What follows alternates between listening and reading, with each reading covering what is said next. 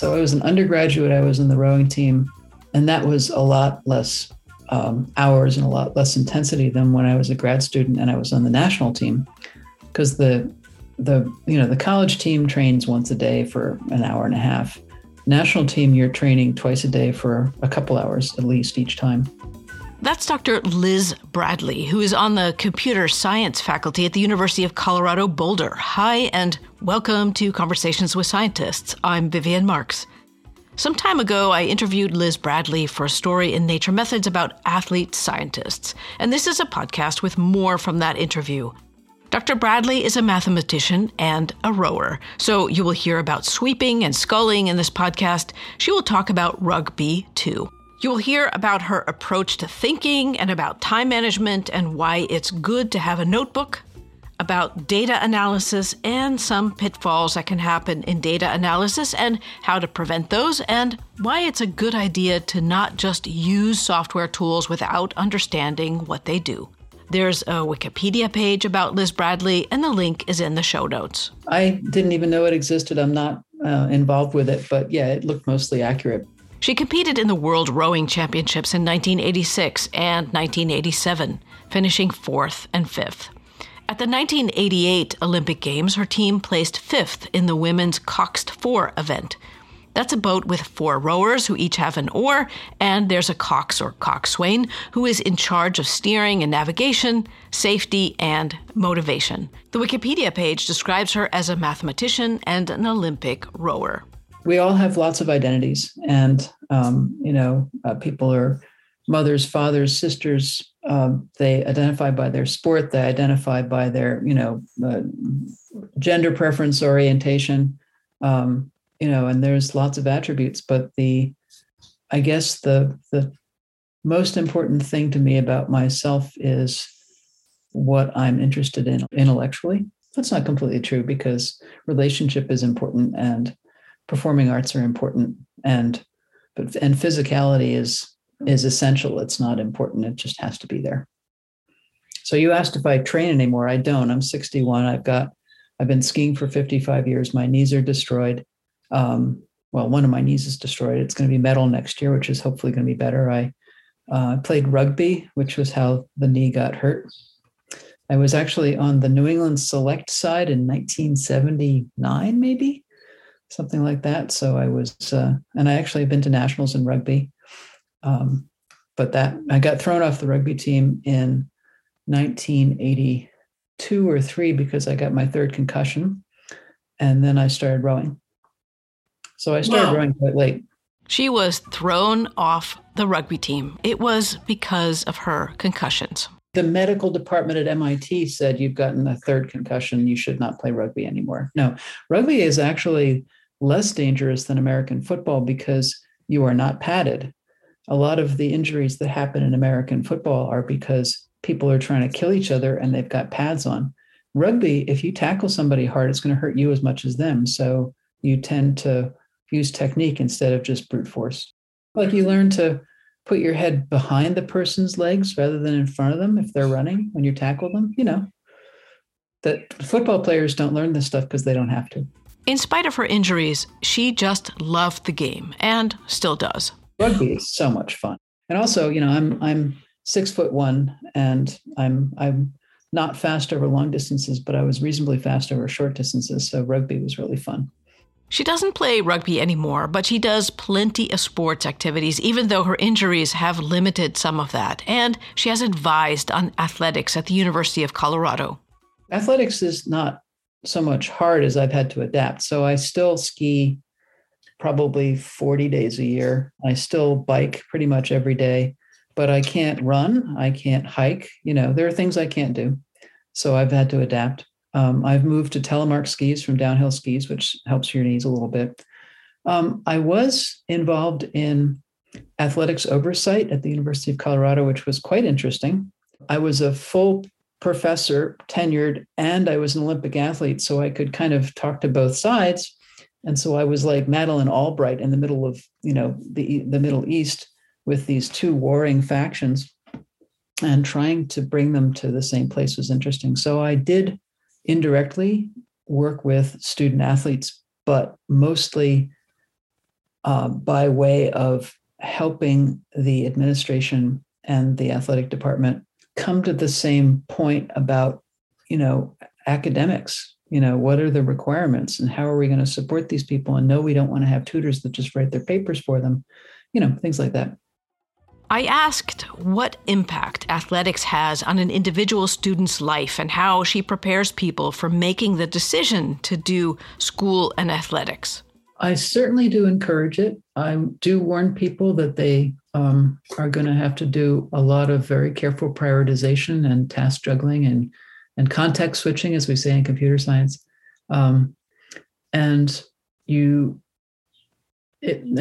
You lose some spontaneity because you're always really having to decide what you're going to do with which half hour of your day. And that's not good in the long term for a person because, if you think about any of the Eastern religions, they tell you that there's no, and even Thoreau said, I like a broad margin to my life. I know this business of the white space in our lives is part of what makes us creative. And there's a reason we have good ideas in the shower, because that's where you're not trying, you're just kind of letting things stew in your head. So if you're in a sport where, like I suppose long distance swimming, you can probably do a lot of thinking during long distance swimming, but rowing, you can't, because it's a constant battle against, trying to keep your technique in the face of basically pain, because you go off the starting line as hard as you can, and within 30 seconds, your heart rate is pegged, and you're just basically trying to stay alive for the next 6 or 7 minutes while making the boat go really fast. So you're always titrating. You feel like the red coming in, and you back off just a little bit till it goes out, and your whole body's screaming at that level. It looks, when a rowing shell that's moving really fast looks effortless, but it's not. Hard to know what it feels like to row. I can only imagine what it feels like to have your whole body screaming as you practice a sport with that intensity. With rowing, you can row using mainly one hand or using two hands. If you use two hands to row, you are a sculler. And with one oar, you are a sweeper. Sweep and scull. Okay. And you did both, I think, right? Yeah, but I'm mostly a sweep rower. So you row, you pick a side, and you row on that side, and you very rarely switch. In fact, if you switch, you tend to get hurt because there's a lot of asymmetry and a lot of infrastructure that your body forms. And then if you switch sides, you still know how to pull hard, but your body doesn't have the infrastructure. And so, well, to begin with, your hands get destroyed because you have calluses. This hand is just a hook. This hand actually turns the oar. So it's different set of calluses, different muscles. I still have one bigger pec than the other, and it's been 30, God knows how many years, and one bigger leg. I asked Liz Bradley about the traits that are needed in sports and to what degree they help in science too. Rowing, she says, is absolutely and intimately a team sport, more so than any of the half dozen other sports she has played seriously. What matters in sports and in science are things like persistence, stamina, and discipline.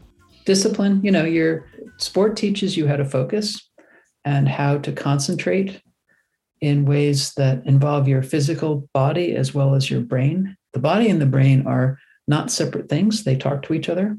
And if you train the whole organism to concentrate, then the brain is going to be carried along as well. I think that's important. I wondered how, when Liz Bradley was a student, how she managed to fit school and athletics into her day. As a former fellow at MIT, I know a bit about MIT and busy schedules from when I was there, but I remember student schedules were much busier and more intense than mine. She was on the rowing team as an undergraduate at MIT, and then as a graduate student at MIT, she was on the national rowing team. With that athletic background and as a scientist, I wondered how she advises others who are thinking about combining school and athletics. When we were talking to people about whether or not they should join the rowing team, they would often say, but I won't have any time for my homework. And we would say, and it was true, that when you have to structure your time and you're going to go to practice, you don't kind of screw around and say, oh, well, I'll do my homework later, because you got to do it now. So it makes you better at time management, typically. in the same way that deadlines make us sometimes more effective. Now, that being said, I was an undergraduate, I was in the rowing team, and that was a lot less hours and a lot less intensity than when I was a grad student and I was on the national team, because the college team trains once a day for an hour and a half. National team, you're training twice a day for a couple hours at least each time. It's not like swimming where the workouts are, hugely long, because rowing is intense and you can't do that for more than a couple hours, which is nice. But, you come back from practice and I would fall asleep in the beanbag chair in my office for an hour or so. And then I would start working on my research. My advisor was incredibly understanding, which was the only reason I was able to do this. She had two advisors, Hal Abelson and Gerald Sussman. Both of them my advisors were very understanding. Hal and Jerry kind of tag team advised most of their students. So people will say they're Hal's or they're Jerry's. And that was kind of, like which one they talked to. I was more Jerry's student than Hal's, which is why I say Jerry. She takes the way she was mentored into her own mentoring with her students and trainees.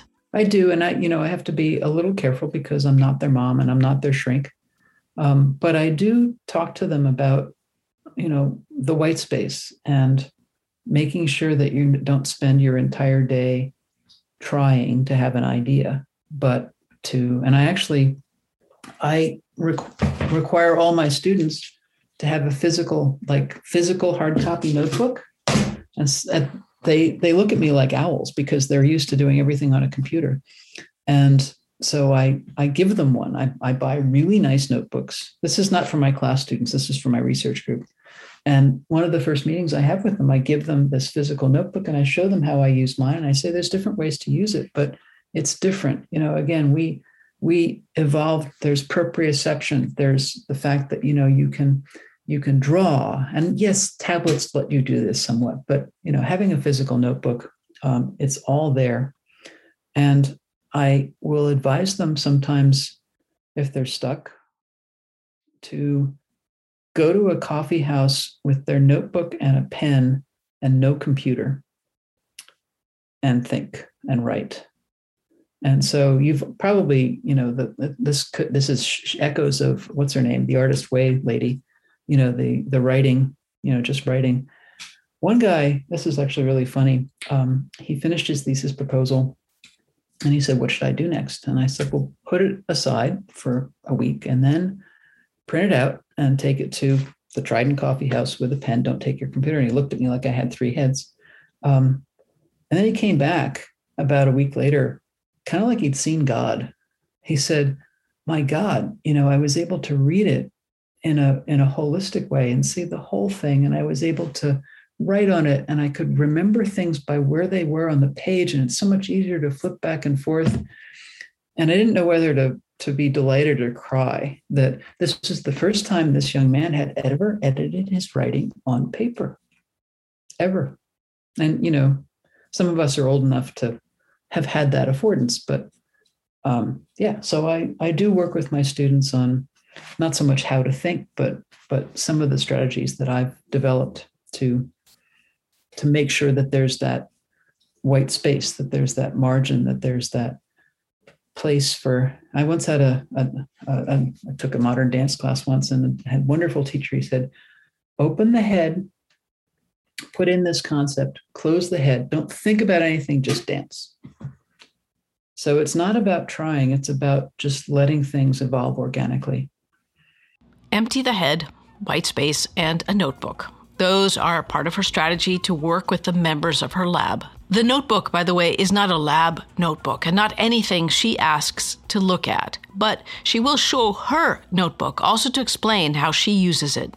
So this book is not something, it's not a lab notebook. It's not something you want to see every time you do a catch-up. No. It's totally private. It's, it's like sometimes I'll take notes on something. Like this is from a meeting with a student. There's some drawings and there's some text and there's some questions and complex, unmodelable stuff on the right-hand side, So, and I'll show that to the student. I'll say, this is what I was looking, the stuff that struck me from our meeting. But no, I don't look at their notebook. The notebook is part of her approach to mentoring. Get them a really nice notebook. It seems to make a difference because it's this beautiful artifact. And, my graduation present to all of them is a really nice pen. Next, I asked Liz Bradley more about her science because she is involved in data analysis and also involved in biology research projects and collaborates with colleagues at the Santa Fe Institute. She also talked about how applied mathematics powers her data science. So I don't have a degree in computer science. My degree is in electrical engineering. What I really do is, I guess, what would be called applied mathematics. So I am not really interested in algorithms. I'm not even really interested in code. I'm interested in analyzing data. And a lot of the tools that I use to analyze data are just way too onerous to do with paper and pencil, so we get the computers to do them. That's all. She's involved with BioFrontiers, which appears to me to be an institute where scientists who work in different disciplines are all under one roof and where there is discussion space for them to interact in all sorts of ways. BioFrontiers, I'm affiliated with only because of administrative history. I was the department chair when BioFrontiers was being formed. So the University of Colorado has these really cool things called institutes, and they are designed to break down the barriers between departments. And so there's an Institute for Alpine and Arctic Research. There's a Cooperative Institute for the Research of Earth Science or something like that. There's a bunch of these things. JILA, Joint Institute of Laboratory Astrophysics, which is the home for 3 of our 4 Nobel Prize winners. So if you have a field that is interdisciplinary and physicists work in it and chemists work in it and biologists work in it and maybe a social science works in it, it's very, very hard in traditional academic setting to do that. And so our institutes at the University of Colorado are designed to do that. BioFrontiers was forming when I was chair, and it was pretty clear that computer science should be included. So I got involved to basically put my shoulder against my department and say, you need to be involved in this. And so I've stayed involved because when you do something in academia, the roots can be, you need to stay involved till the roots get pretty deep, or else the thing will be pulled out and go away. You don't want something you have developed to go away. I found that an intriguing bit of insight about academia. I asked her some more about her own research. Basically, I guess I'm a data scientist. That's the new term for it nowadays. So I'm interested in a particular kind of data that's very hard to analyze. And I have various kinds of mathematical techniques that I apply to the data. Where I came from was what's called chaos theory, So I did a lot of work on analyzing and controlling chaotic systems. I'm involved with the Santa Fe Institute, and I have been for, 25, 30 years, because it's a wonderful think tank where people think about, chaos and complexity and so on and so forth. She has some favorite bugbears, things that bug her that she sees others do in their data analysis. One of those issues is when scientists use data analysis tools blindly, without thought. And the other is when people don't report how they process their data and only report the cooked data, not the raw stuff. So I'll give you an example. I work with scientists who drill ice cores out of Antarctic ice sheets mostly. And they wanted to understand the spectral content of the signals. So basically an ice core records is a time history of the climate of the Earth. So there's ice from 30,000 years ago. It captures what the air was at that time. So they wanted to know something about the periodicities. Were there any sort of cycles in them? So they downloaded a piece of code that was supposed to do that, and they ran it. And they didn't realize that piece of code, the method that's embedded in that piece of code, has a bunch of different knobs that you use to control it. And when you write code like that, you have to pick a default value for the knob, 3, 17. And those default values might or might not be the right thing for each new problem, but everybody just uses the defaults. Yeah, so that's the first bit, which is, using these things blindly. I said, what do you do? How did you do this? Oh, we just used K-Spectre or whatever it was. So I downloaded K-Spectra and I took the data and I changed the knobs a little bit and the results completely changed. And so they rapidly backpedaled from reporting those results. That's a painful lesson related to dangers of just using default values with a specific software tool. Another instance was, so I work with these people, so I'm able to get the completely raw, unprocessed data. That's not what's put up on the website for public use. What's put up on the website for public use is processed, and it's processed because, that's dirty. That one was clearly a bug. There's a missing number. Let's just take that. All the things that outliers of some kind, or not just outliers, missing values, all sorts of stuff. And so people want, everybody wants their data to be beautiful, and they'll snark at other people if their data is not beautiful. So everybody cleans up their data and they filter it, and they do this and they do that. And filtering takes out meaningful content, and people don't know that. So we were able to, by doing an analysis of the raw data, get information out of it that fed into a published paper that was not available in the processed data. It's valuable to do data analysis with an awareness of what the mathematical process is that a given software tool applies. Another aspect she finds troublesome is when scientists try to reduce the complexity of their data, but not exactly the right way, even if they use, say, an approach such as principal component analysis. Yeah, PCA is a particularly good way to lose content, principal component analysis. Well, there's a lot of motivations, some of which are pretty nefarious. The ice core world is pretty competitive, and so people don't want to publish their good data until they've squeezed everything out of it they can. So they publish dumbed down data. Some of it is just, honest ignorance. They don't know that the processing steps that they're using are obfuscating their hypotheses. They just don't know. And so, some famous person wrote a paper that said you should use a value of 3 for this particular tool, and then the entire field uses 3 forever after. I wondered how this plays out also for more junior scientists, PhD students or postdocs, who might be putting themselves under pressure to move forward on a project. They might not feel like they have the time to get fully acquainted with a tool they want to use. The tack that I've taken is I've gone straight to the top. I've gone up to the National Academies of Science and Engineering. I know people there because of some other work that I've done. So I emailed him, and he got me invited to a workshop where I ranted about this. But no, the way to get these people to understand that is to do what I did, which is to say, okay, I'm going to repeat your analysis, but I'm going to change the value. I'm going to slightly change the analysis in a way that, so basically turn one of the knobs that you didn't bother to see how it should be set, and your hypothesis is gone. That usually gets people's attention. But no, I mean, you can't, and it wouldn't be fair, wouldn't be right to put everybody in my field in service of every scientist in the world to fix their problems. So no, this has to come down from the top. It has to come from the National Academies. It has to be a thought piece in Nature or Science, and I'm actually kind of trying to work on that. Liz Bradley has many projects to tend to. She works across disciplines. She mentors her trainees and does her own research. Here's what she has to say about the life of a professor.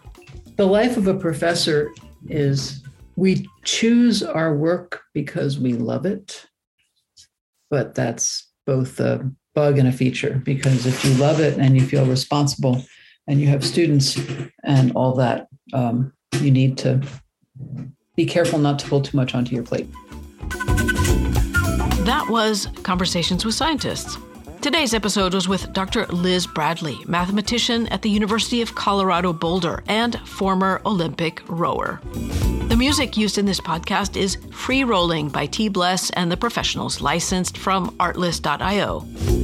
And I just wanted to say, because there's confusion about these things sometimes, nobody paid for this podcast and nobody paid to be in this podcast. This is independent journalism that I produce in my living room. I'm Vivian Marks. Thanks for listening.